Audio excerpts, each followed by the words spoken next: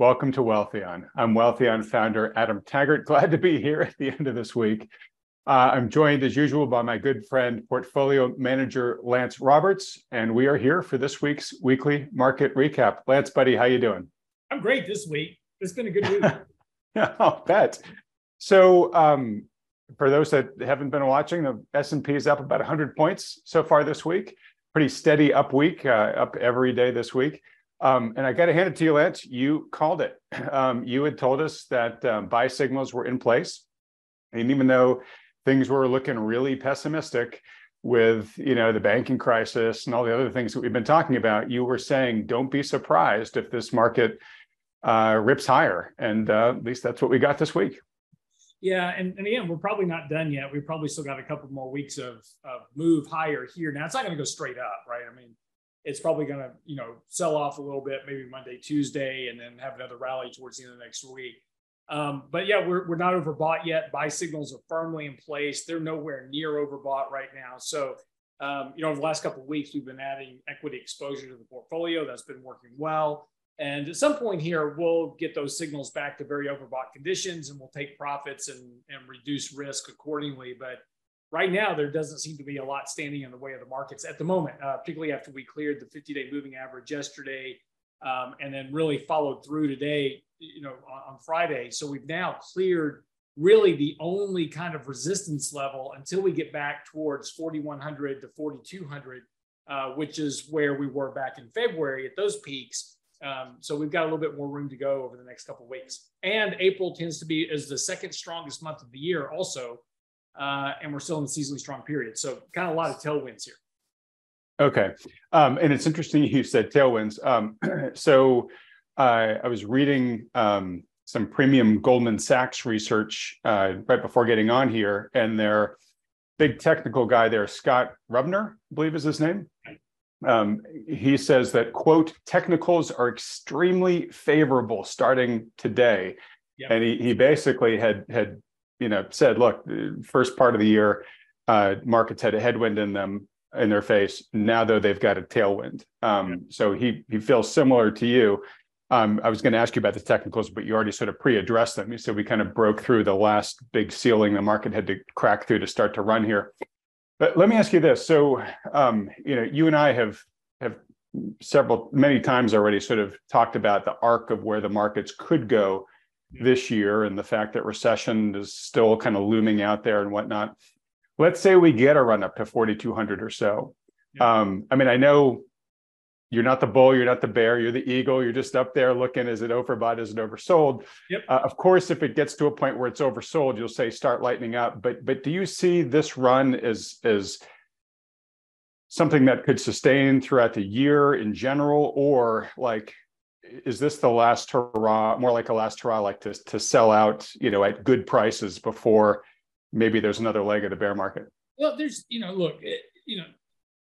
so this weekend's newsletter that I'm writing right now, and we'll have it published tomorrow at realinvestmentadvice.com, is it's kind of talking about this very thing, right? On one side, you've got every really historical good recession indicator pointing to a recession, right? So the 6-month rate of change of leading economic indicators has a perfect track record for predicting recessions. That's in recession territory right now. Inverted yield curves, we've talked about.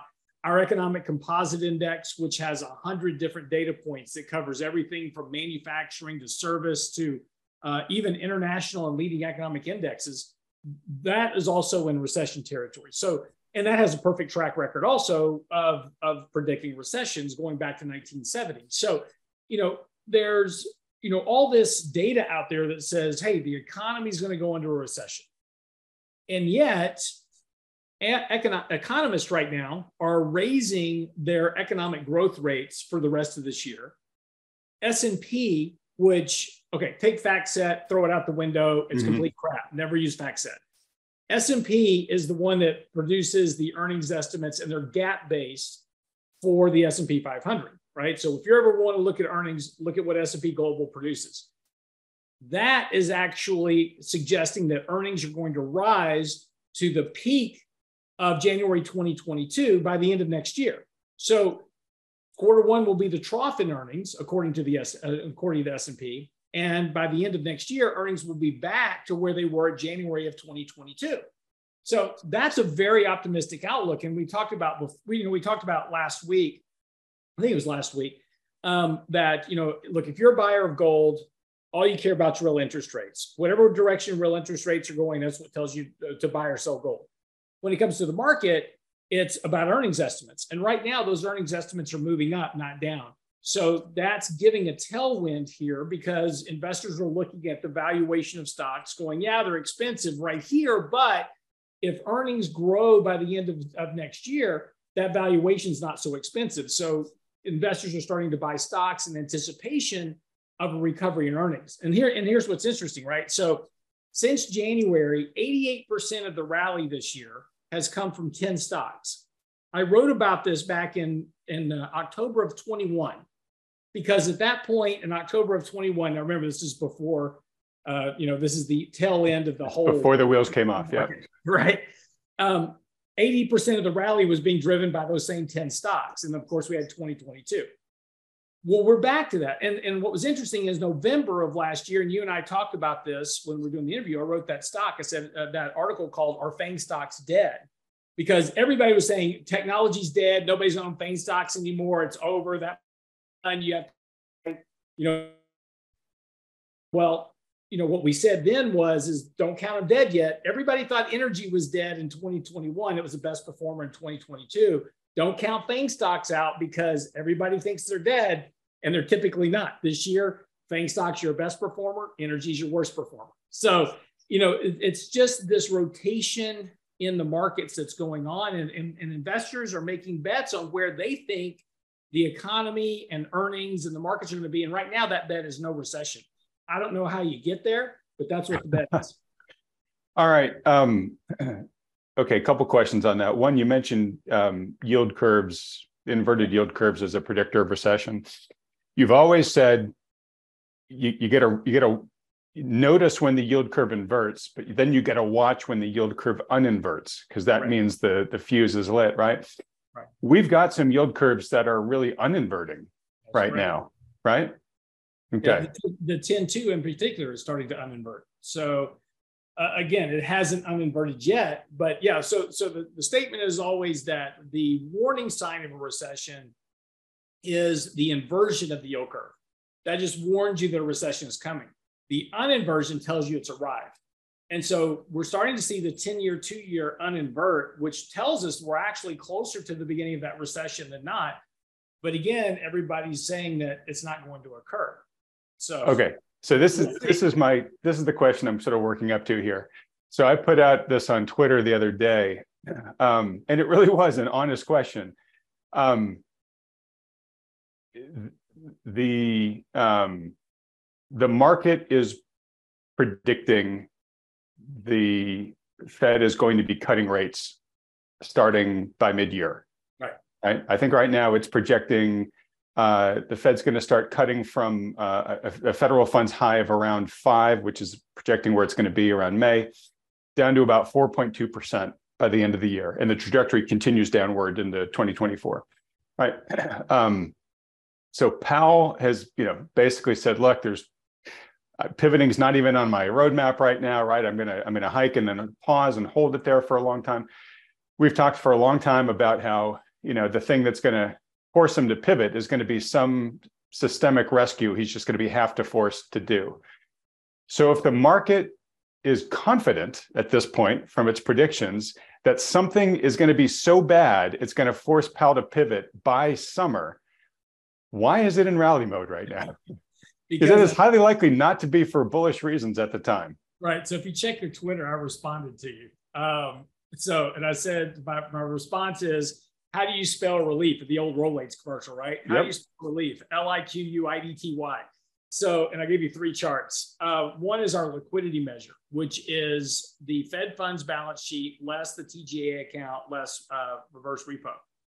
And there's been a huge spike in that liquidity measure, and the market tracks that liquidity. So, despite the fact that, we have all this other stuff going out there, the Federal Reserve has already reversed back into providing liquidity through 2 measures. One, is, of course, the expansion of the balance sheet. Now, that's not QE because those are loans to banks, but it is an expansion of the balance sheet.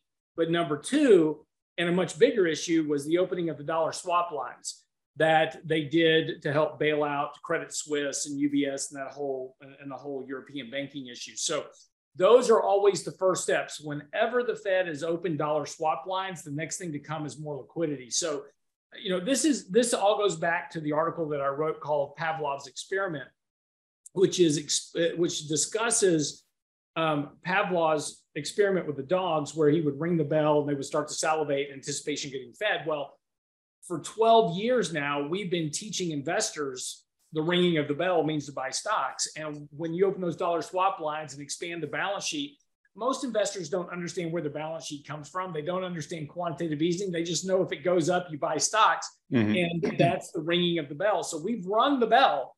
And what the markets are now expecting is more liquidity. And that means stocks go up. Okay. So I guess first off, so the market's reaction is a very short-term one then, just I heard the bell, I'm salivating, right? Exactly.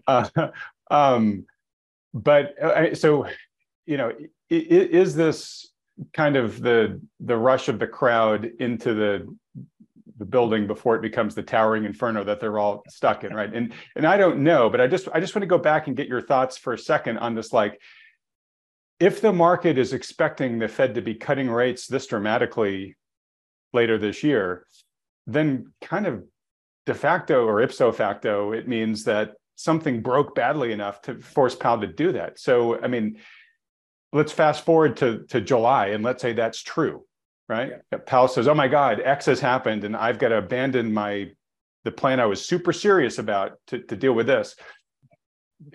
Do you expect the market to be in rally mode in that type of environment? Probably not initially, but look, two things are, I don't want to say the words this time is different because I'm not saying that, but there is a difference this time in this one fact. Previously in history, when the Fed was hiking interest rates, the market was still going up. And this is why you always hear a lot of statistics that are thrown. It's like, hey, whenever the Fed starts hiking rates, markets are up 20% over the succeeding year. And that's true. And when the Fed's hiking rates, markets are still going up. We talked about momentum in the markets. And of course, people are going, well, yeah, the reason the Fed's hiking rates is because the economic growth is still strong. They're just trying to slow it down a little bit. It's all good. When the Fed starts cutting rates, that's where you have the bear market, because that's where the Fed realizes, oh crap, I broke something. Right. I've got to cut rates. Now the market is trying to backpedal on all those expectations, and you have the decline in markets. Here's the difference. The Fed started hiking rates last year and the market declined 22% last year. So the market pre-declined in front of the Fed rate cuts. And that's different. That hasn't happened before. Going back to all the other previous rate hiking cycles, the decline occurred after the rate cut started, not before. So two things to think about here. And again, I don't have the answer, but here's the two things you have to consider. One, how much, let's say come June, the Fed starts cutting rates because the banking crisis reemerges. Yeah. Okay. Pick a topic, right? Bigger banks. Let's say it's now the JP Morgans of the world that are in trouble.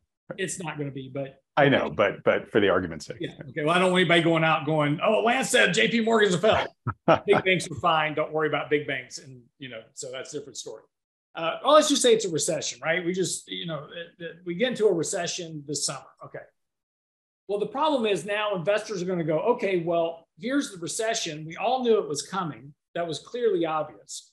We've already reduced the market value by 20% on the broad margin. But look, a lot of stocks in the index are down 60, 70, 80% from their peaks, right? So we took a whole lot of that bear market and front loaded it. So could the market rally even as the Fed starts cutting rates to solve some economic or financial crisis? Yeah, because the market's already built in a lot of the expectation for that event. They preloaded it basically. So yeah, the market could go down. If it's an event that occurs quickly, like we wake up tomorrow morning and 5 banks have failed, the market's going to go down. and the Fed's going to step in, they're going to cut rates, they're going to supply a liquidity line, the market might decline 5 to 10% somewhere in there. And then the market's going to stop because they're going to realize that's already been priced in. Here comes the liquidity. Now I've got to start buying stocks. So there is a very high probability the October lows were the low of this cycle. And so I think that's one thing you've got to kind of keep in mind. A lot of people keep expecting we're having this another major leg down on the bear market.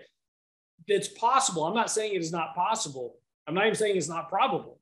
I'm just saying that there is a real possibility here that October was low. You're starting to establish a lot of very bullish trends to the markets, the 50-day above the 200-day moving average, the 200-month moving average, and the 200-week moving average held support. So technically, that correction last year was just that. It was just a correction back to the long-term bullish trend that started in 2009. We bounced off that nicely. And the market should, theoretically, if this secular bull trend is going to continue, we'll hit new highs by next year. Okay. Appreciate that. I'm curious, if last October's were the lows, would that surprise you? And I ask that both for sort of your macro outlook, but also just, we did not see the capitulation that one tends to sort of see at the bottom of a bear market. And you would say, hey, that we may not have been in a bear market. It might have just been a downward correction in an otherwise uptrend, right? Yeah. No. So first of all, look, if we retest October lows, it won't surprise me at all. If we don't test them, right, and this market keeps going higher, that won't surprise me either. A lot of it's just going to depend on what market's doing. Right now, since October, the market's been way more bullish than the headlines, right? I mean, we've talked about all these other issues and headlines and all the YouTube podcasts everywhere and the news media and you name it everywhere. So it's like recession's coming, the world's ending, and markets have been grinding higher since October. Yep. Market's really just ignoring all the talk and going, right, hey, focus on what's happening here, right? Which is what a bull rally does, right? Or bull market, right? Which is it climbs a wall of worry, right? There's been a lot of worry and it's been climbing. Yep. Can't deny that. And it doesn't mean that it can't continue. And this is the big challenge of managing money, right? And we talked about this before. It's like, this is doing something that logically doesn't make sense to me. Logically, I look at all my economic data. It says, just as we just talked about, right? All my indicators say we're having a recession. Logic says we should have a recession because the Fed's hiking rates. We're extracting liquidity from the economy. The consumer's highly indebted. They're slowing down. I mean, I can't make an argument of how to not get in a recession at this point. That's the big challenge. And then on the other side of this coin is markets just grinding its way higher. And look, I do expect the markets to pull back decently, probably this summer. And we will know then whether or not that we're in a more serious next leg of the bear market decline, or if it's just a buying opportunity. But we'll know when we start to get there. We're just not there yet. So, okay. So I want to put up the chart, one of your charts there about liquidity. Yeah. That shows that we saw this big jump in the liquidity index recently, right? Yep. If you put a chart of liquidity next to the S&P over a long period of time, I mean, the correlation is ridiculous, right? And I've had lots of discussions with a number of the folks that come on this program, which is like, are we just overanalyzing this? Like, should we just basically look at liquidity and that's telling us where things are going, right? And it's hard to kind of argue with that. So, your point is, hey, look, liquidity in this environment, increased starting around October, and lo and behold, we're off the October lows, and the market's been resilient since, right? Right. Here, I want to ask you this about a potential coming liquidity crunch, and I got a couple different things here I want to just mention, then you can react to them. Yep. One, here's a chart of M2. Right, money supply is measured by M2, showing that it is contracting by the most on record right now, right? All right, moving on from that, the Fed is still hiking. It's still hiking and tightening, right? Hiking. Maybe that's what we can call when you munge rate hikes and QT together, right? But both of those are still in play. The Fed has, Jerome Powell was telling us, he said, hey, in addition to my efforts, the banks are now going to be tightening lending standards even further based upon these banking issues that we've been having. Right. And then last, I mentioned this when we talked, I think last week, at some point when the debt ceiling is raised, which I think everybody has a high confidence it will be at some point, Janet Yellen's going to need to refill the TGA. And I know I asked you about this last week and you were like, it's not big enough to matter. And maybe that's the case, maybe it's not. I was talking with Lynn Alden about this, who actually said it's a pretty big deal. I mean, it's hundreds of billions of dollars that will be not going into the economy, that's being pumped out by the TGA right now. And then people, with the Treasury then having to sell treasuries, capital is going to be coming in to buy them that might otherwise go elsewhere for investment too. So she said that might actually trigger a short-term liquidity crunch. So you take kind of all those four things I just mentioned together, you can come up with an argument that liquidity might actually start tightening later this year. Maybe it is what causes the dip by summer. I don't know, but I'm just curious. What do you think about the potential for this surge in liquidity we're seeing right now to kind of get undone by some of this stuff? Yeah, I know. Look, when you start, starting to have to kind of calibrate things, and again, and Lynn's right, is that one, and we talked about this before, is that one of the big fears is that, oh my gosh, we're taking all this money out of federal pensions and they're not going to have their money. That all gets repaid, right? So as soon as we get the debt ceiling raised, anything that was borrowed in order, and that's what these emergency measures are. Basically, they're borrowing from other pockets of money within the government. They issue new debt that repays all that. So it all gets put back to where it was. So there's no big fear over that. But it does mean that we have to issue more treasuries. But see, right now, that's not really a problem because we've got people buying treasuries hand over fist. How many people have you told on this show to go buy 5% year treasuries, right? And these are all short-term debt that gets put out there. These aren't 30-year bonds or necessarily, a lot of this is short-term treasury. I would say Wealthion's responsible for like 80% of all T-bills sold in America. I would agree with you. But no, I mean, even with us, right? We have we are regularly buying T-bills and putting cash to work. And there's $5.2 trillion in money markets right now. By the way, that is not money on the sidelines, but there's $5.2 trillion in money markets right now. That's all short-term treasury bonds, right? So there is plenty of demand to buy bonds. So yeah, there may be a short-term reduction in the amount of liquidity in the markets or in the liquidity measures. But if that occurs, very likely this is going to coincide with some other event within the markets, either whether it's a banking issue or whether it's a credit issue or whether it's an economic issue, that the Fed is now coming in and supplying liquidity on some other side of the ledger, either through expansion of their balance sheet or through some other, increasing reserve repo lines or whatever it is. Just like we just did with the deposit windows, right? For a lot of these small banks to get plenty of capital from. So, there is going to be an offset. So the question is whether or not the amount of liquidity increases and how dramatically does it increase or decrease? And the market will follow that one direction or the other. So if we do get a reduction in liquidity, markets will decline until that begins to reverse.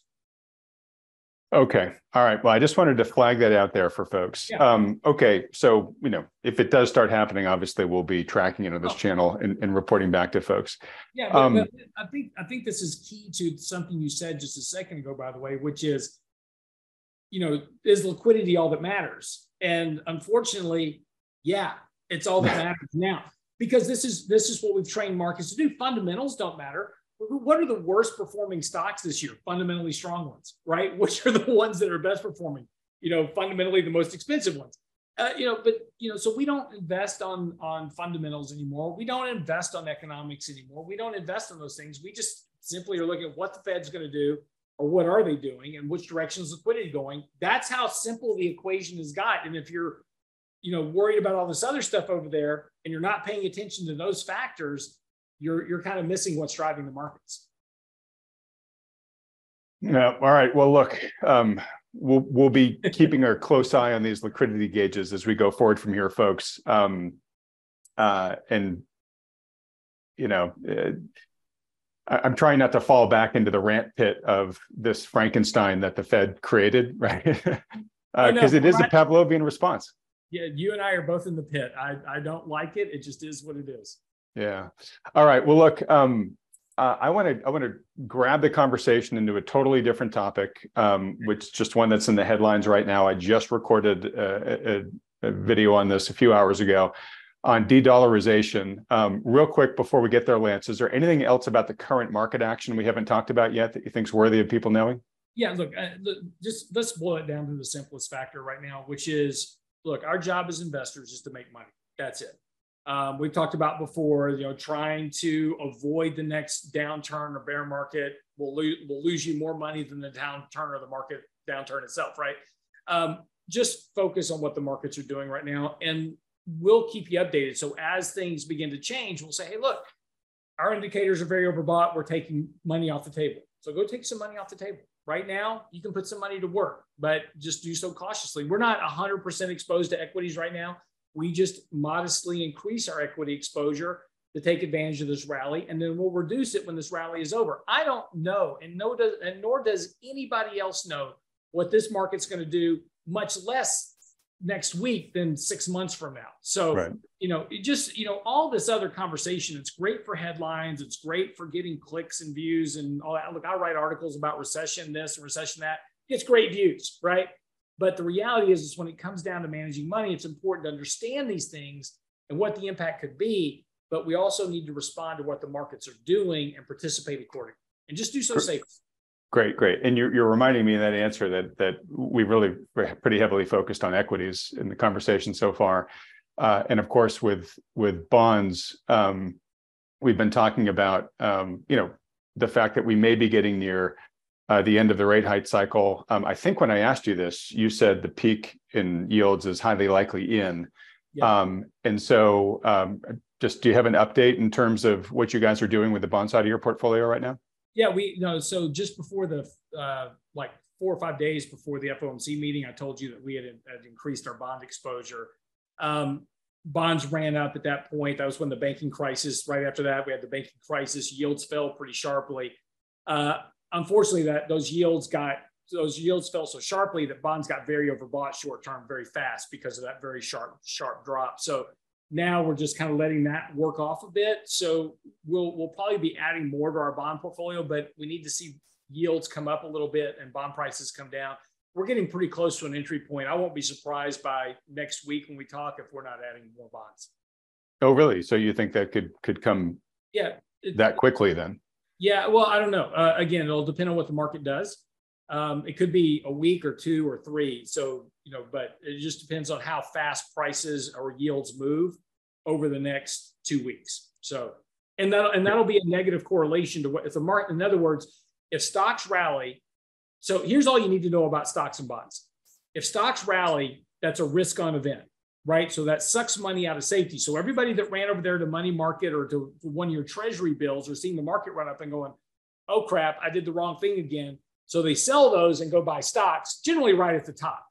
Right. So you get that risk on to risk off trade. So as the market goes up, it's going to suck money out of bonds. That's going to push yields higher.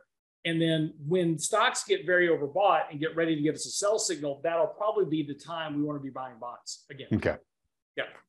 All right. Because great. It'll be risk off. It'll be risk on, back to risk off. Back to risk off. And okay, so that's sort of bonds generally. Of course, we've been talking a lot too about duration of bonds, right? And you were more short-term loaded.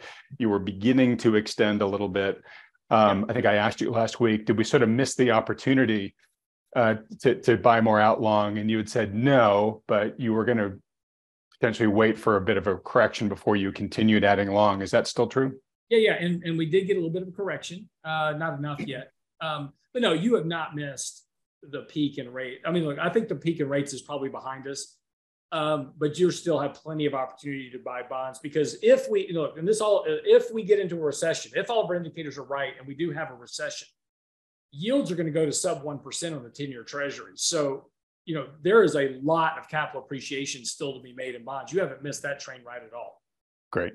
All right. And just to wrend folks too, let's see, what's the 10-year yielding right now? It's like 3.6.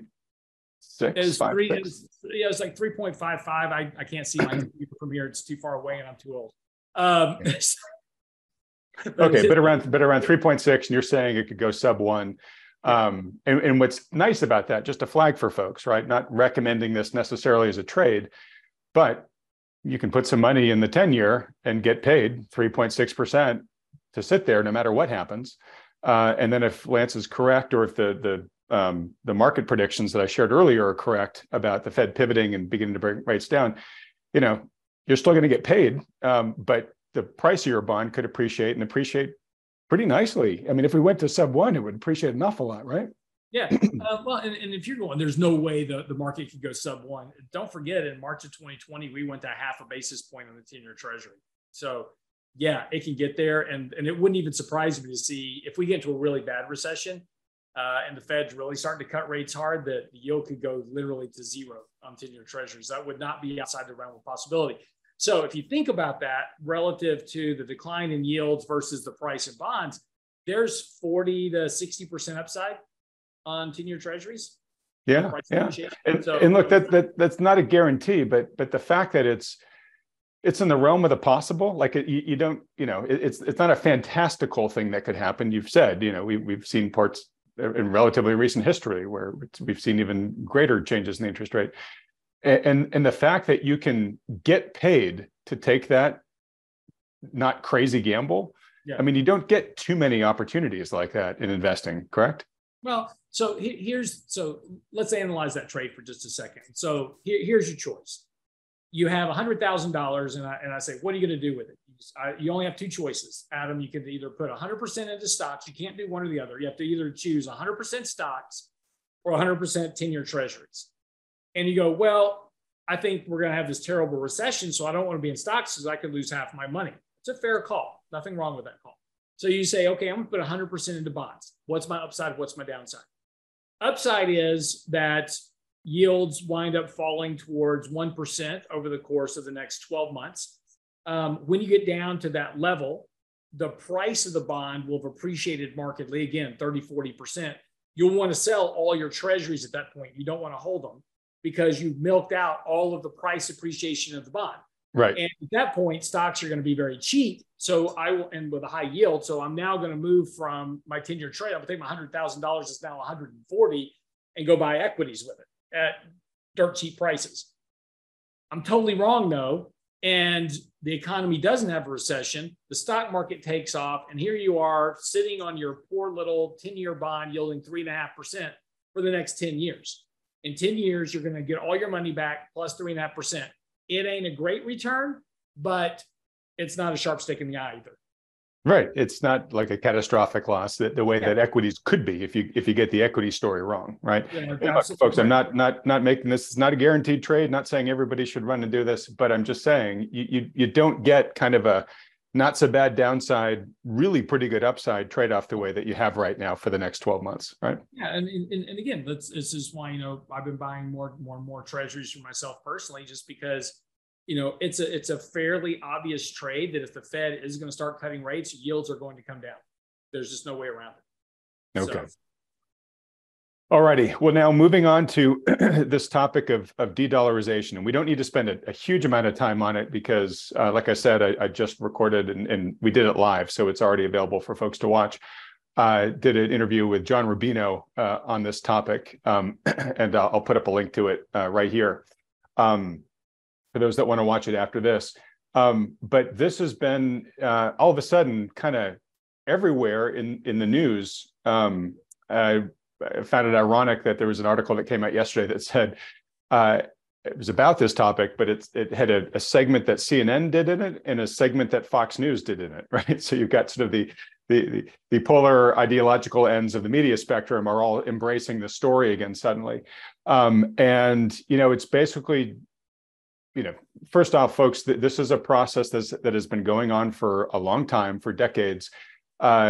The central banks around the world have been slowly weaning themselves off of or slowly decreasing the percentage of dollars that they hold in reserve. It's still a very high amount. I'm doing these numbers from memory here, but I think it's something that was like, 20 years ago, it was in the 70%.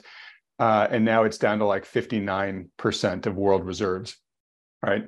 But what's happened, relatively recently, the past couple of days and weeks, there's been a number of announcements by, big countries, China, Russia, India, Brazil, Mexico, Saudi Arabia, that they are entering into, trade agreements that have always been settled in dollars, and are now settling those in other currencies besides dollars. We've seen, certainly since the invasion of Ukraine, where the US basically weaponized its financial system against Russia, we've seen a number of central banks, foreign central banks, accelerate their, the amount of dollars, the decreasing in the amount of dollars that they hold in their on reserve. And so, we're basically, we've been seeing this understandable acceleration, since America's response to Russia, because obviously a lot of these other countries are saying, hey, I've got maybe decent relationships with America today, but that might not always be the case. And I see what they're doing to their enemies now. I don't want to be so exposed to a tactic like that. So, we've kind of given the world this catalyst to try to, start doing trade and things other than the dollar. So Lance, I'll let you comment on this as to whether how big of an issue you think it is. I'll just underscore the really big issue, I think that most folks, or concern that most folks have around this, is the fact that the Saudis are really beginning to strike deals for oil, not in dollars. And probably the greatest privilege that the US dollar has enjoyed for the past 50 years is its status as the petrodollar. And if that gets broken, there's a lot of people, including the Fox News segment had the former Assistant Treasury Secretary on. She used words like catastrophic. I don't want to, I don't want to be too inflammatory here, but there's certainly officials out there that think if that were to really truly indeed happen, that the implications could be quite severe. So, anyways, Lance, I'm curious. Yeah, everybody's spun up on this right now. Are they spun up for good reasons, or is this not a big deal? It's not a big deal. And it's great. Like I said earlier, this is one of those topics that keeps running around. It's like great for headlines, right? You got everybody to view, and everybody's like watching videos now for people's like, oh, the dollar is going away, so we lose reserve currency status. Okay, let's go to the very basics of how the world works. Okay, so first of all, let's just talk about why the world has 59% of their money in US dollar reserves. It is because it is the reserve currency. So where are those reserves held? They're held in US dollars.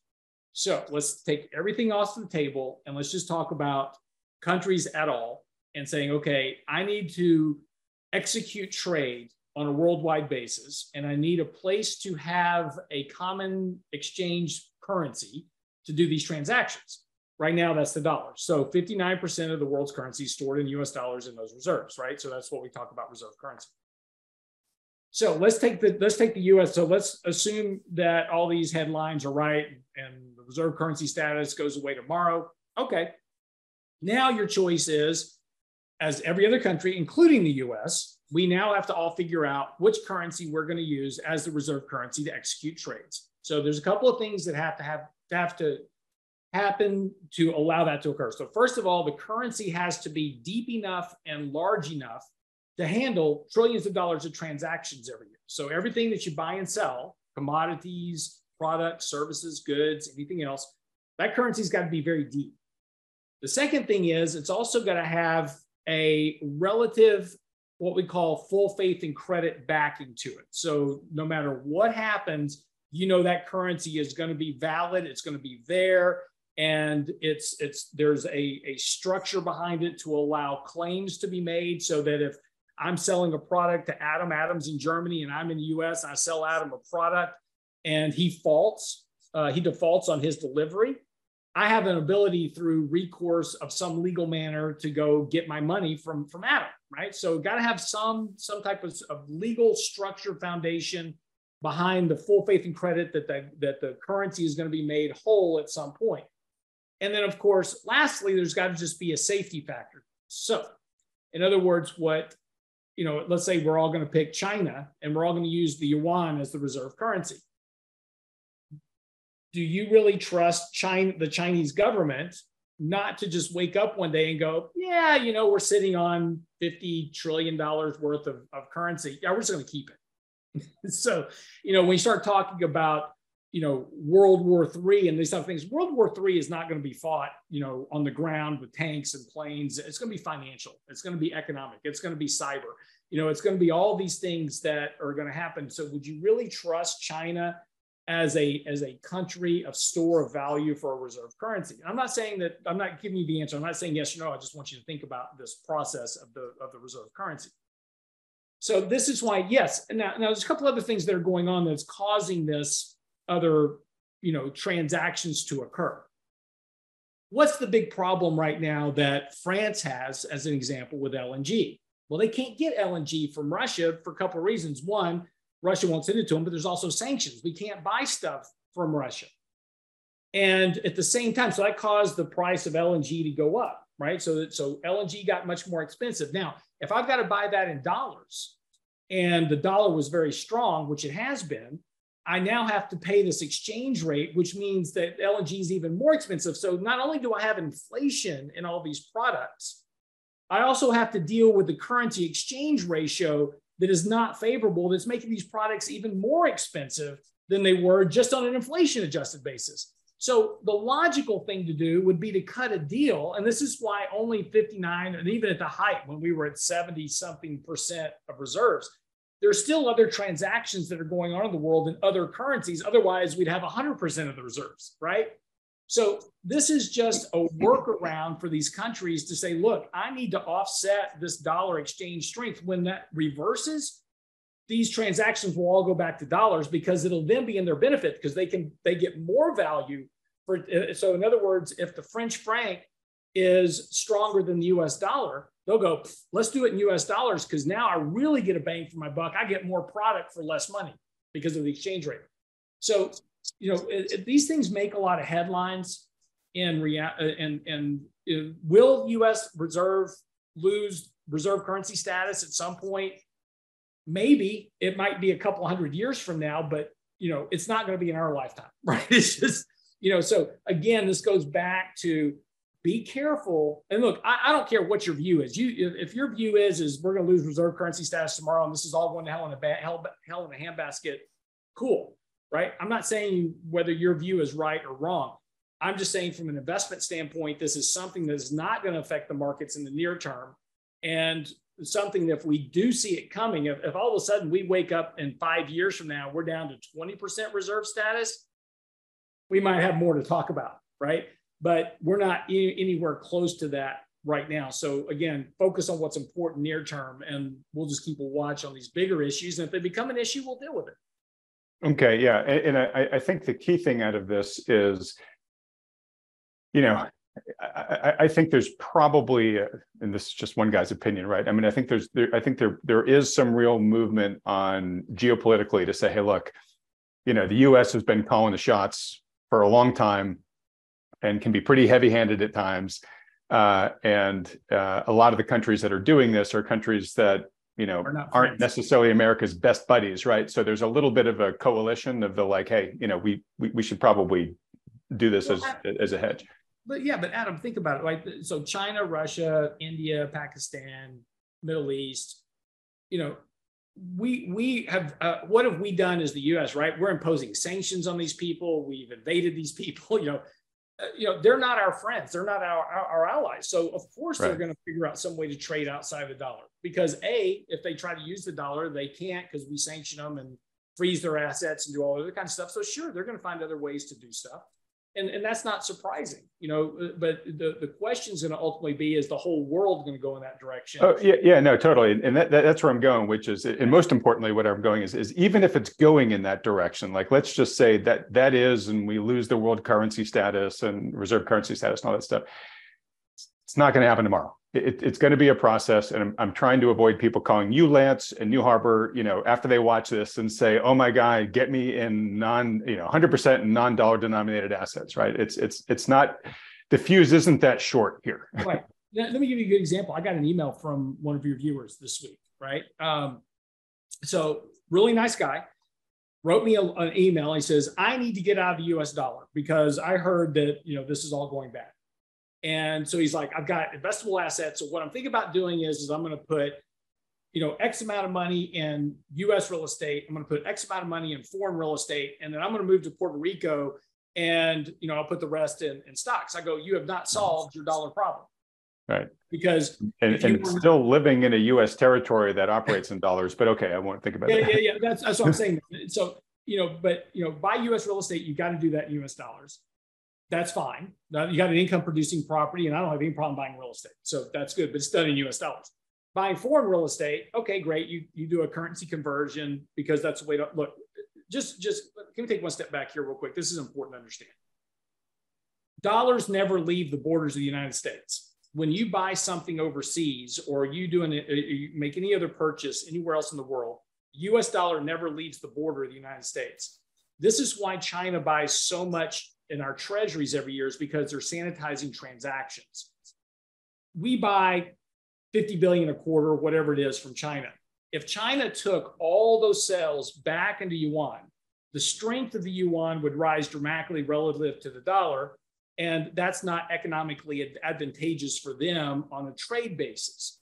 So what they do is, instead of taking those dollars back into yuan, they buy treasuries with it. And that's what we call sanitizing trades.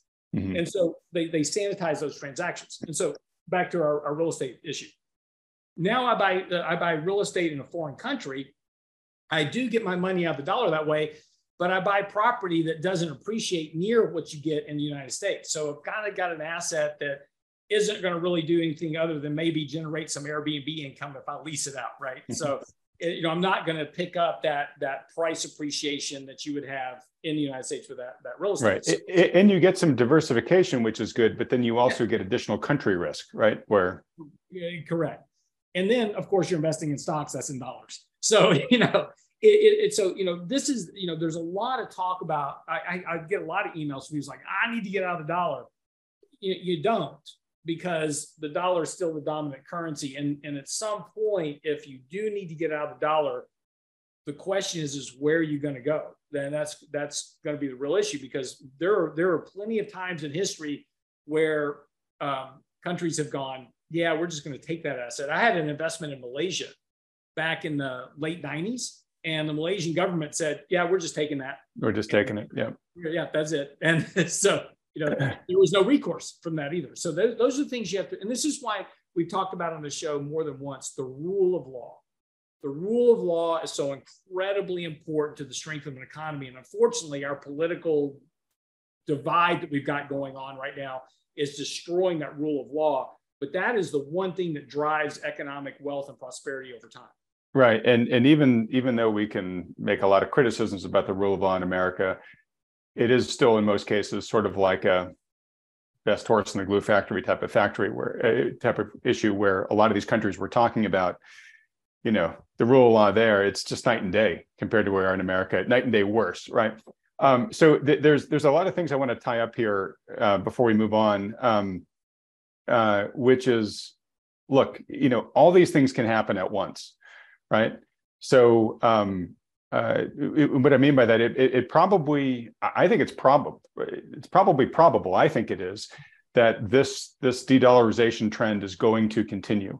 Again, it doesn't mean that we're going to lose world reserve currency status overnight, but what will probably happen over time is more and more trade will be done in other currencies, and there will just be more competition, right? But I think that means there will be less demand for dollars as we go through this. And of course, nothing happens in a straight line, as you said, Lance. There may be times where, all of a sudden everybody wants the dollar again for a period of time. But, and especially if the petrodollar really begins to break, right? What it does mean is we as Americans have enjoyed a massive advantage, which I don't think we can deny, by the setting up of the current monetary regime with the dominance of the dollar and the petrodollar and all that stuff. And if that erodes, we just need to be cautious about what that could mean, right? And that will likely mean more inflation for a variety of reasons, weakening dollar, but also if indeed these BRICS countries continue to strike more of these types of deals, and Zoltan Poznar over at Credit Suisse has been writing about this for a lot. He says, look, more and more commodities, right? A lot of the countries that are banding together in the BRICS are the commodity producers. And he says more and more global commodities, may not be priced in dollars going forward. And look, a dollar will always buy something, right? But he said just the supply of them is getting increasingly encumbered by these other countries, right? So, 30 years ago, there wasn't a ton of purchasing demand out of China, right? It's night and day now, right? Where they're driving Teslas in China and want same lifestyle that we in the West have, right? So, those countries have grown, to a size now where their economic clout, especially collectively, is pretty darn big. And so we may, as America, want to go buy commodities the way we always have, and they'll say, great, we'll sell them to you, but just so you know, we might not be able to sell you all you want because we've already guaranteed this supply, to this part of the world, right? So we just got to be aware that these may be the dynamics going forward. And yeah, maybe that creates opportunities for assets that are commodity driven or because there's more demand, competition for them, or for hard assets versus the dollar because they'll hold purchasing power better than dollars might, over the arc of what's coming from here. But I do want to end this with your point there on rule of law, Lance. So Michael Every, who's been writing about this recently, it's interesting because he's actually worked in China a lot and he grew up in Russia. So he has real firsthand experience in these countries. And he likes to kind of remind people that they're, whether you think they're evil geniuses or whatever, he's like, I've been to these places. Like they just don't have the capacity to, sort of emerge as the dominating winners that sometimes when we get nervous in the West, we think they could be. I remember a couple of years ago, we all thought we were going to working for our Chinese overlords, right? Yeah. He just said they just have really structural problems, internally that are real and kind of big, right? So kind of to your point, Lance, about like, who do you want to trust? He's like, really, for these regimes to like really knock the US dollar off its world currency platform pedestal. He said, you got to get to the point where people are willing to retire in China and store their money in Russia. Yep. Right. And when you think about it that way, you're like, okay, yeah, I don't know a lot of people who are psyched to do either of those. Right. No, that's exactly right. And like I said, and then you go outside of China and Russia, then you start getting into Brazil and Argentina, and those currencies are just not big enough, deep enough to handle transactions. Right. And those currencies have histories of just dying every 10 years, right? Exactly. And so again, look, here's the point about all this is like, again, I don't care what you want to believe. If you think the world's going to end on the reserve currency status, that's fine. You can invest accordingly.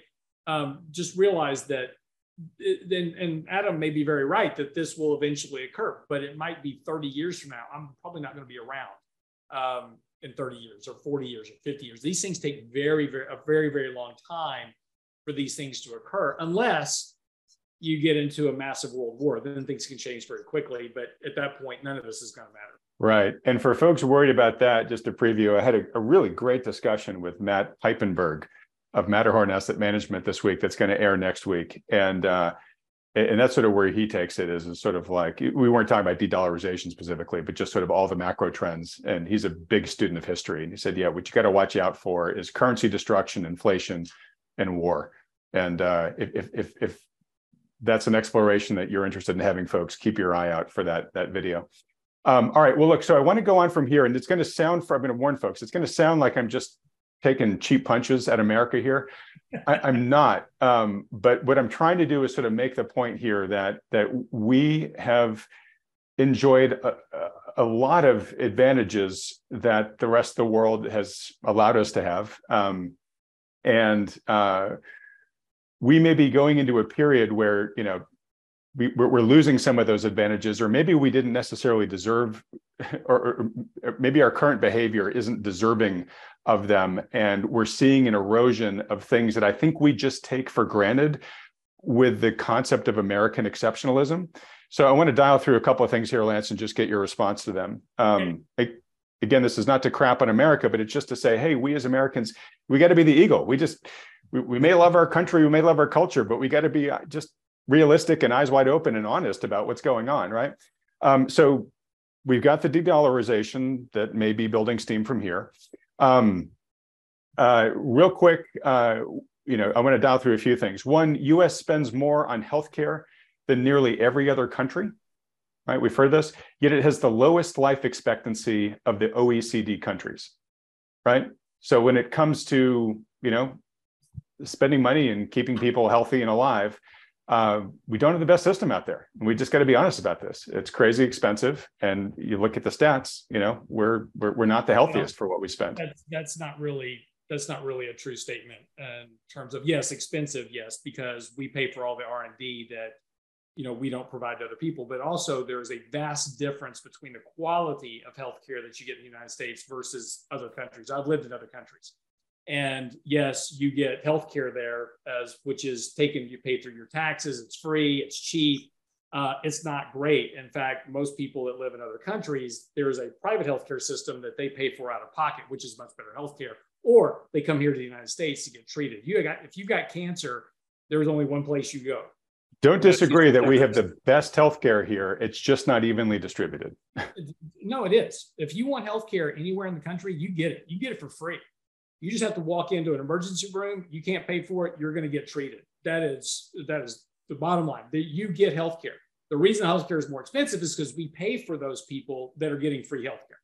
So right. Somebody's going to pay the tab somewhere, but you're going to get healthcare and you're going to get good quality healthcare, period. The reason our life expectancy sucks is because we have the world's worst diet. We don't exercise. We have the worst food on the planet. It's all high in fat, high in sodium, high in potassium, and we don't exercise. We are one of the most obese countries on the planet. Every other country that I've lived in, you eat very healthy. Most of the food is right off when I lived in Spain, all the food came right from the farms to the market. You walked to the market, you bought your food there, took it home, you cooked it. It was clean, it was healthy. And they walk everywhere. Every night they're walking, they're drinking wine, they're walking somewhere. Same way when I lived in France, same way when I lived in Germany, same way when I lived in Switzerland.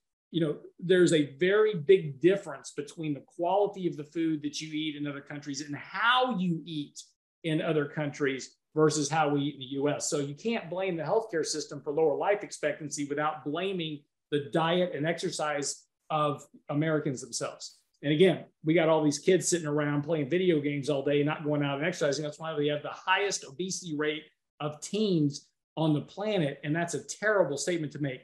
The military can't even recruit people because they can't pass the physical fitness test to get into the military. So it's just a terrible statement to make all around. Well, you're preaching to the choir, and we have ranted about this before, so I won't repeat it here. I will note that the biggest reason for why our longevity is lower than these other countries is we have more younger people that die, which surprised me when I saw that. And I don't know if it's from obesity or if it's from violence or whatever, but it's that our younger population is dragging that longevity down. That being said, though, I agree 1,000% with the fact that we have, and just to sort of tie it back to the medical industry, I'm from a family of doctors and nurses. Every one of my family members that's gone to medical school were given 0 classes in nutrition. Going through there, right? It's just still not part of the right. And you talk about, yes, we do have a lot of deaths of our younger generation, but let's look at that, right? So first of all, they are obese. In a lot of cases, they don't eat well, they don't exercise, but we now give them pills for everything, right? I'm sorry, you're not happy, here's a pill. You're a little stressed out, here's a pill. You can't sit still, here's a pill. Can't focus on your study, here's a pill. If we went back to the way I grew up, which was, I'm sorry, you can't sit still, here's a smack upside the head. You can't, here's a smack upside the head. Get outside and play and drink out of the garden hose, because that is your antibody for everything. You never get sick once you drink from a garden hose and survive that little trip. So, this is part of society that we've bred over the last decade. And our mortality rates are going up, our fertility rates are going down. We've got these addictions, fentanyl, all that stuff, right? These epidemics. And look, even we had this whole vaccine rollout, and now there's all kinds of data coming out on that as well.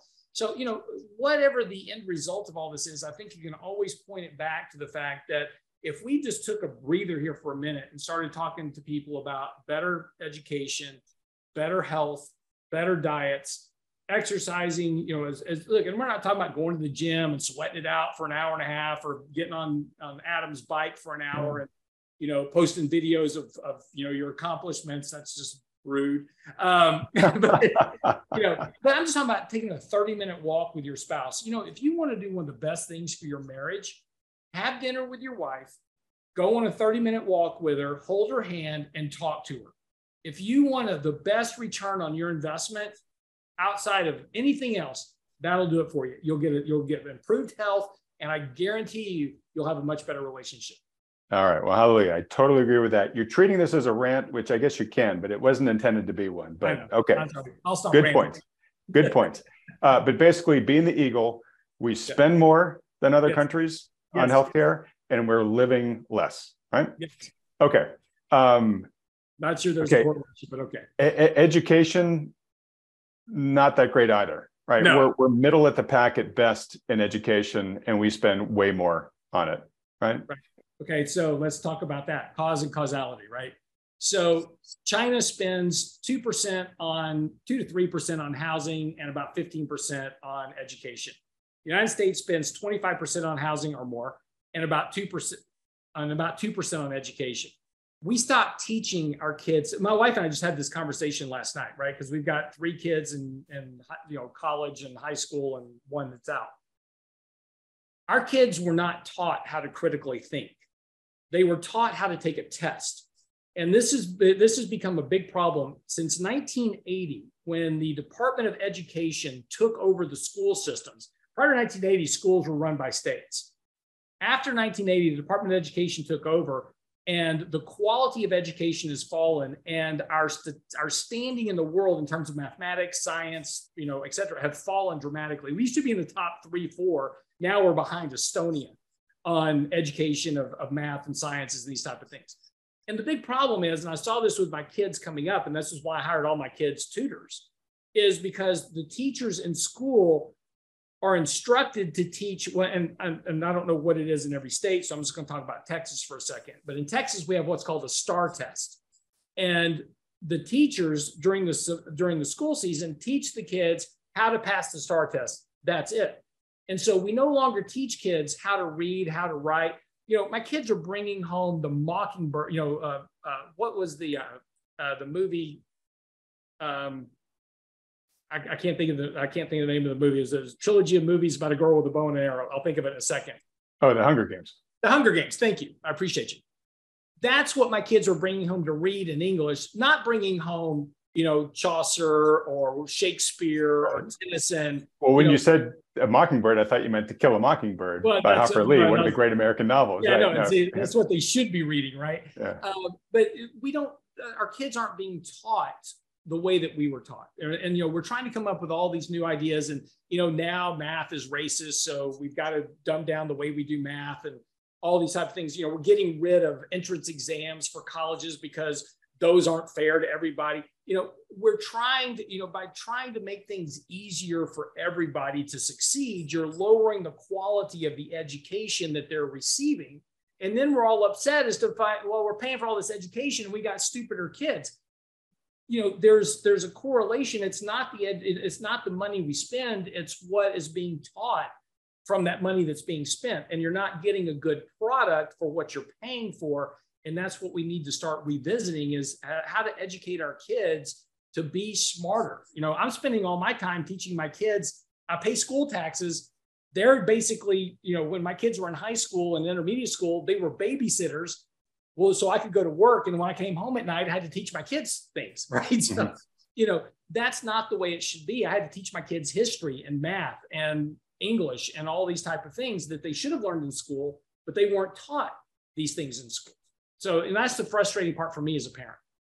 All right. So I'm sure there's a lot of people who are, saying, you go, Lance, they're feeling that same pain as you. I agree with everything you said.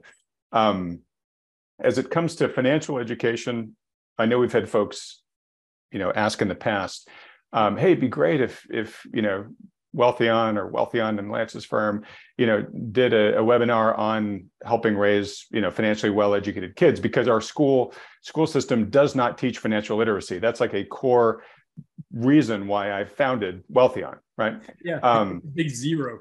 Yeah. So anyways, folks, if that's something that folks are still interested in, let us know in the comment section below. If interest is still high, we'll bump that up on the priority list here. All right. So I'm going to move on here because you're making it really hard for me to slug through these points quickly. All right. I'll just shut up. You just go through your points. No, this next one, I'm actually going to want you to chime in on. And then I'm getting to my main parting point on this whole theme. But Cracker Barrel just announced that they are leaving Portland. They're shutting their stores down and they're just leaving Portland. They're saying it's just not a good place to do business anymore. Walmart made the same decision before them, right? So we have a major American city that basically, major commercial operators are saying it's not worth it for me to do business there. It's like it's too unsafe. There's too much crime. And it's just not worth the ROI for us having to, get robbed and having to assure the safety of our employees in a really dangerous area. And it's just easier if we just leave, right? So, Portland, I mean, it's been probably, 15 years since I went there. It's a beautiful city, or has been a beautiful city. And it's kind of your, West Coast jewel city in most folks' minds, where it's beautiful and everyone's out doing stuff, and it at least used to be clean. I mean, it was getting all these awards for like the best designed city in terms of managing sprawl and growth, and fairly affluent to my understanding.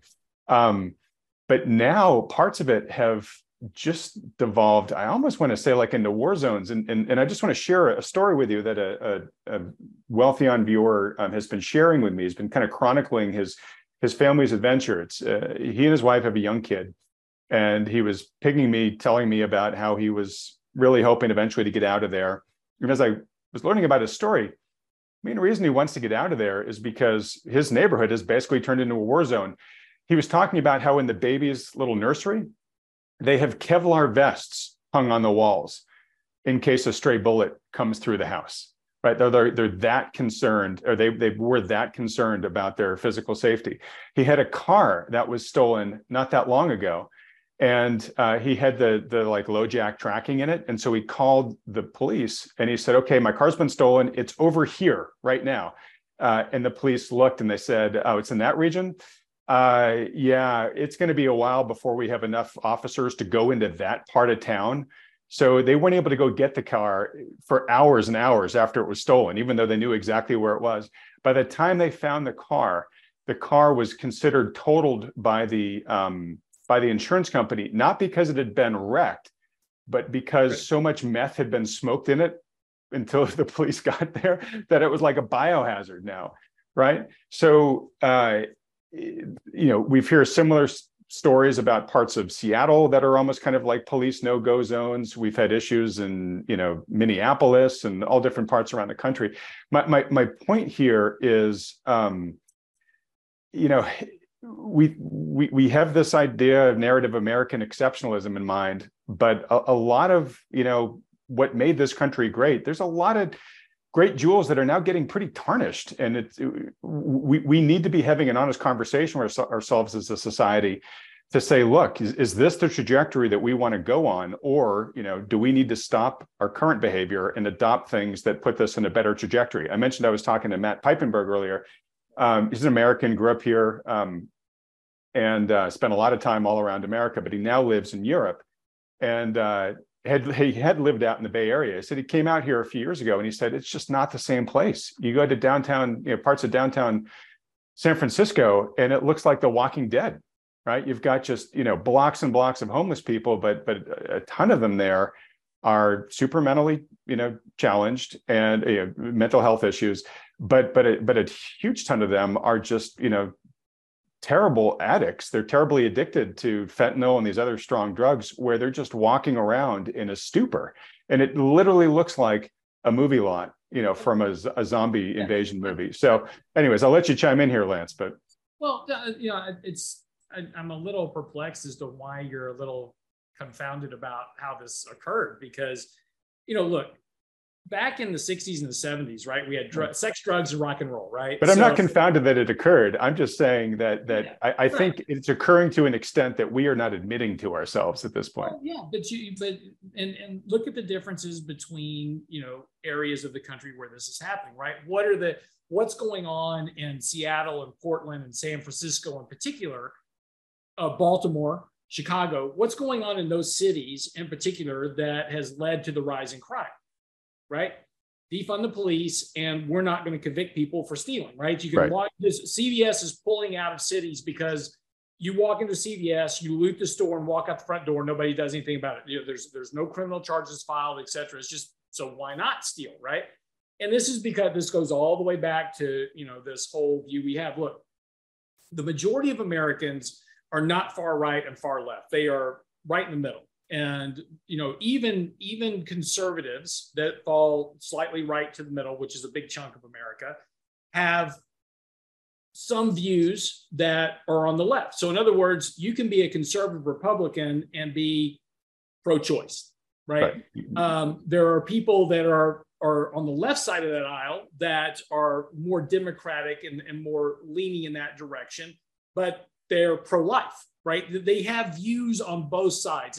And until the late 90s, and really this started to really deteriorate in 2008 with the election of President Obama, and after that, you know, there was a general agreement on the right and left politically about some basic foundations in life, the rule of law, you know, basically being decent people, and drugs were bad, you know, pornography was bad. There were some basic agreements. And so we didn't have a lot of these problems that we had because there were things put in bay. And then now we've kind of gone to this things like, well, you can be whatever you want to be now. You can do whatever you want to do now. If you want to do drugs, hey, that's all good. Don't worry about it. You just be you. And that's all fine and dandy, except you got to have some control over society, because if you don't have it, you wind up with anarchy. And you know, this is the whole point about having rules and laws and things in place, is to keep people from just doing whatever they want to do, because you've got to have that structure or you get anarchy. And we're slowly kind of moving in that direction, kind of more and more. So at some point, you know, not figuring out, but at some point I figure that people are going to come to their senses and go, wait a second. This all sounded great in theory, you know, defund the police, let's do that. And people are just going to be good on their own. We don't need a police department. People will just be good on their own. They won't break the law. Okay, we know that doesn't work. So we go back to enforcing our laws, right? So we go back, and I figure at some point we're gonna push the pendulum in one direction, and people are gonna go, hey, I don't like that. Let's move the pendulum back more towards the middle. And maybe we'll get some sanity back into all this. And like I said, I don't care what your political leanings are, right? You can hate this guy and hate that guy, but you know, at the end of the day, what do people want? They want to be safe, just like your guy, right? I want to be safe. I want my children to be safe. I want to be able to go to work and make a living and take care of my family. I want to go to church, or I don't want to go to church, whatever your choice is. You know, I want just basic stability in life. You know, as individuals, we don't want a lot. We just want to be happy, safe, healthy, and have food on our table. If that's pretty much covered, you know, life isn't terrible. And everything else is just kind of, you know, things we work towards. But, you know, it's getting to where now is that even just wanting some of those basic things in life, you know, there's a group of people over here that says, well, if you want that, you're this or that or the other thing. And if you don't want this over here, then you're this, that, or thing. We got to stop that nonsense. And we got to get back to just, look, you know, kind of the golden rule, you know, love thy neighbor and do unto others as you want them to do unto you. And life works pretty good under that philosophy. Yeah. And so I agree with everything you say. My closing point on this is I'm just trying to wake people up to the fact, if they're not already awake to it, that again, we have this narrative of American exceptionalism. We are used to the great advantages that we have enjoyed. And to a certain extent, culturally, I think we think we deserve them because we're the shining city on the hill and all that stuff, right? Sure. But we're not looking in the mirror to realize that the shine is kind of wearing off, and we've kind of been letting ourselves go a little bit. And that's manifesting in the domestic issues I just ran through. But it's also correlated to internationally, right? Where America really was, post World War II era, held up as, the big force for good in the world. And now, a lot of countries are like kind of turned into kind of, a bully. And, there's a lot of stuff that we didn't really agree with. They kind of forced us to do, and they started exporting all their inflation to us. And when we get in trouble with them, they, weaponize all this stuff again. So my point is just we're on this sort of downward trend, and I don't know where it ends. And Lance, I hope you're right. I think you're right, but I hope you're right that, everything is cyclical, and we get to a point where everybody says, look, this is not how we want our cities to be. This is not how unhealthy we want to be. This is not how uneducated we want our kids to be. And the pendulum starts shifting back, towards where we want. And of course, that means we as a populace have to take on the responsibility of identifying those values, embracing those values, and then demanding them of our elected officials and holding them accountable. Maybe that's crazy talk. Who knows? No, but it's not. That's what I was saying. If you were alive in the 60s and the 70s, it's always interesting, right? We go through these periods and we go, yeah, this generation's lost. They're done. It's just, it's over for them. Back in the 60s and 70s, that was the way that generation was viewed, right? They were, spitting on soldiers coming home from Vietnam, rioting, doing sex, drugs, rock and roll, yeah. right? Get a haircut, you hippie, yeah. Exactly, right? And so that generation was a lost cause. And then they grew up into adults and they go, you know what? That really doesn't work well. And they turned it around. And we had the 80s and the 90s, and we had a population that worked and produced and created, and we had a strong economy, and elected Ronald Reagan into office, and all those type of things. And yeah, did we make mistakes along the way? Sure, absolutely, right? We can, numerous of them. Yeah, and I want to say too, just because we have a lot of boomers watching this channel, you're right. But at the same time too, like a lot of what that generation was involved in doing did a lot of great things back in the 60s and 70s with the, civil rights movement and the women's movement and all that stuff, right? Yeah, absolutely. And look, there's a lot of good things that are going on right now in our economy, and things that people are wanting, but people that that are having riots and wanting better equality for for individuals. I'm all for that, right? I mean, we should all treat everybody equally. Everybody should have access to the same opportunities. One group should not be advantaged over another group. We should all be working and wanting to move towards equality. There's a lot of things that we're doing that are not healthy for the economy, and we need to think about those things. And just giving into groups simply because they squeak the loudest isn't necessarily the right thing to do, and we need to realize that. But back then, these kids grew up and they realized things and they changed. And as you get wealth, and there's I wrote an article a while back about the Tytler cycle, which talks about how economies evolve over about a 200-year period, and you move from this working, you basically start with nothing, and then and you're very religious focused because that's all you've got at that point. Right. But as you move towards wealth and prosperity, then you start kind of getting rid of that other stuff, and you start moving towards greed and these type of things. And we're in that later stage of the cycle.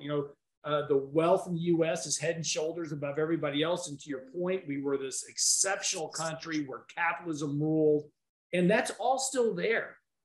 We're just ignoring the basic principles of what allows that to work because it's not advantageous for elected officials to stay elected, or it's a disadvantaged group that we're paying more attention to than other groups. And right. Or it's a cartel that's resisting change. Yeah, all that stuff. Yeah, exactly.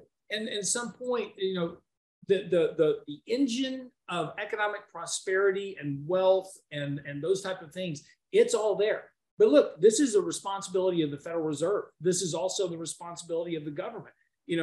We have stopped allowing, and we talked about this before, you got to stop bailing out banks. You've got to stop bailing out recessions. You've got to allow these things to occur because that's part of the capitalistic cycle. And if you don't do that, you wind up with these distortions in wealth that cause all these other problems. And look, one of the big problems we have right now is wealth inequality. And we've got 10% of the economy that owns 90% of the wealth. That should not be that way in a capitalistic system. But it's because we don't allow the capitalistic system to work. We have corporatism. Capitalism is fine. Capitalism works great if it's allowed to work. We have corporatism, which is a different problem. Yeah, totally different problem. And I got to move on here just to get close to the end, because we've been here for almost an hour and a half. But a couple of things. One, I'm just going to put up this image real quick because it's exactly what you were talking about, Lance, which is the hard men create good times create weak men create bad times, right? And that's sort of the cycle of history. You and I have talked about the learnings from the book, The Millionaire Next Door, by Stanley and oh gosh, I'm blanking on the other guy's name, is the one that I've actually interviewed, begins with a D. But they, two PhDs who basically surveyed thousands of millionaires and found out that most wealth, or at least most self-made wealth, was lost within a generation. And it was because the children of self-made millionaires, it's not that they were spoiled and just spent it all on, Gulf Streams and whatever. It was that their parents had to really struggle to become successful, and they wanted to shield their children from the adversity that they had to deal with. And the thing is, by shielding from them from that adversity, they precluded them, they prevented their children from developing the muscles to be successful wealth stewards themselves, right? You think it's an act of kindness, it isn't. And I think in many ways, it is this embrace of adversity that is really what we need. In other words, at the corporate cartel side, they don't want to have anything bad happen to them. They want all their gains to be private, but they want all their losses to be socialized, right? We need to end that part, right? But also, we are, I don't want to say that we shouldn't be, offering assistance to help certain types of disadvantaged populations, especially during particularly hard times. But so much of right now is geared to trying to not let anybody feel any pain. And what that does is it distorts basically the mechanics of capitalism, to your point, right? Yeah. There have to be winners and losers in capitalism. That's the price you pay, right? Is there has to be losers to have winners. But a capitalist system that's run freely and fairly, history has shown, helps the greatest amount of people generate the greatest amount of wealth per capita, which then can be reinvested in, keeping the whole society healthy in general. You're nodding as I'm saying this. So I'll end it there, because I'm sure we could continue talking about this forever. I just want to mention some data. We won't go into it. We can go into it next time if we want to. But the University of Michigan Consumer Sentiment came out. That's dropped for the first time in 4 months. The core PCE numbers came out. They are declining, but they're still extremely elevated at these levels. And the key one that the Fed looks at, it came down to just barely. The core PCE went from 4.7 to 4.6, right? So my point here is end of the day, the Fed's number one priority right now still is to bring inflation under control. And that is not happening on a rapid pace at this moment in time, right? So for everybody who's expecting the Fed to pivot soon, I'm not saying it's not going to pivot, but it's going to have to be something pretty damn bad to force the Fed to pivot, because they are nowhere close to their inflation goal. And Powell, just spoke recently, and he had the opportunity to try to walk up, the Fed's inflation target, and he didn't. He repeated 2%. I'm going to 2% many times during his discussion. He did. And look, and by the way, what you're talking about is Fed fund futures that are predicting rate cuts. The Fed is not predicting rate cuts this year. So the Fed. No, absolutely. I hope I've been super clear in that. Powell is not predicting any. There's a big divergence between what Wall Street expects and what the Fed expects. And, normally the market is right. And normally the market is right in that they're cutting rates, but the rate cuts wind up being more than even what the market expects. So, but is this time going to be different? With inflation hanging out tough right now, is the Fed going to say, I'm not cutting rates as soon as the market thinks it is? And if that's the case, then we could see a repricing in equities. So we'll see.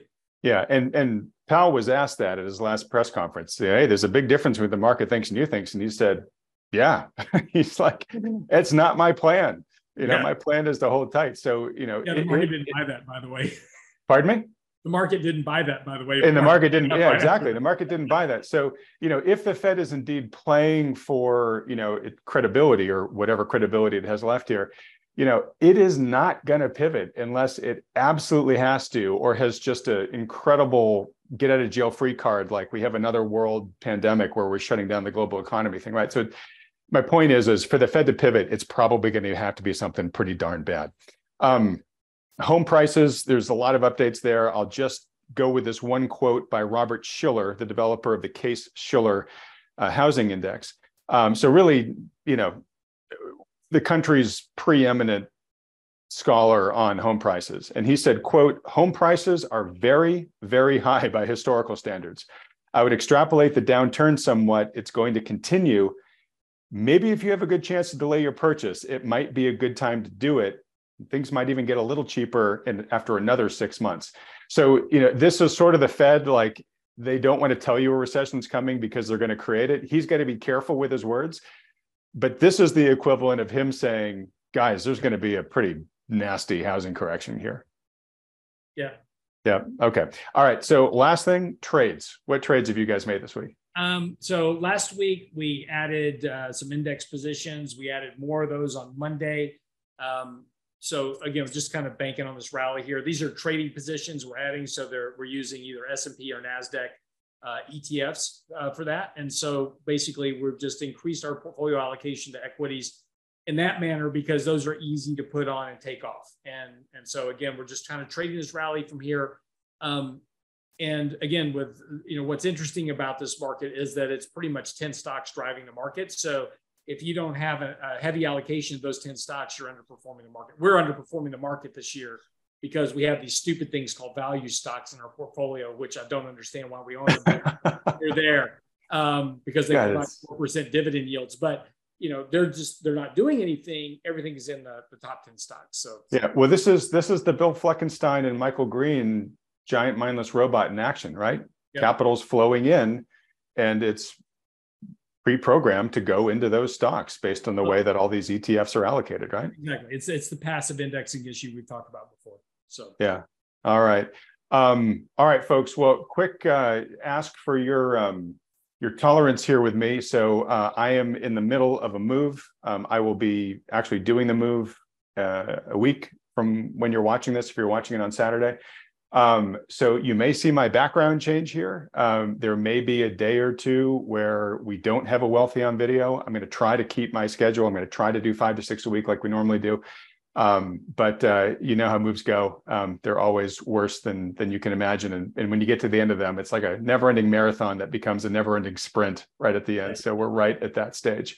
But hang with me, folks. We'll get through it together, and hopefully quite quickly. I'm going to give you a free tip. I'm going to give you a free tip to help you out. Okay. Yep. So offer to help your wife to pack, and then do everything wrong, and then she'll tell you just to leave her alone, and then you can go back to doing videos. Oh, dude, I've already learned that one. But I think I'm paying for it as we get close to the because then there's the actual real boxes to move, right? She knows I'm not enough of an idiot that I can't just move a box, right? Well, you may have to do yeah. All right. So real quick, folks, this is the last time I'll mention it because we're about 2 weeks out now. But the Wealthy On conference was 2 weeks ago. It was amazing for all the videos there, but there are a couple that have been getting a lot of particular rave feedback. One of the ones was from Rick Rule, where he shared over 30 stocks that are in his personal portfolio that have his attention most right now. So if you're interested in potentially gaining access to hard asset investment-based companies, maybe for some of the reasons we mentioned earlier on about de-dollarization and whatnot, Rick has given, like I said, over 30 companies, 30 tickers to go and explore to watch that video, as well as all the other videos from the conference and all the live Q&A. Just go to wealthyon.com/conference. You can purchase the replays there. Reminder, there's a lot going on right now, as Lance and I have said. You want to make sure that you are working, under the guidance of a professional financial advisor who can help you think through all these macro trends and how they apply to your specific personal situation, then design a portfolio strategy for you. But as things go on here, as Lance and I have talked an awful lot about here, where active management is becoming so much more important in this type of environment, You want a partner that's executing this for you while you are busy living your real life, right? So if you have a good advisor who's doing that for you, great, stay with them. But if you don't, or you'd like a second opinion from one who does, maybe even Lance and his team there at RIA, just schedule a free consultation with the financial advisors that Wealthion endorses by going to wealthion.com. Only takes a couple seconds to fill out the form. Doesn't cost you anything, no commitment to work with these guys. They just do it as a public service. Lance, as we wrap up here, anything else you want to say to folks before we walk off in the distance here? No, I mean, pretty much, I would expect, this market to kind of maybe pull back, maybe early next week. If you're looking to add some exposure, you'll be able to use that opportunity. As long as the market stays above the 50-day moving average, you usually need a little pullback to add some exposure.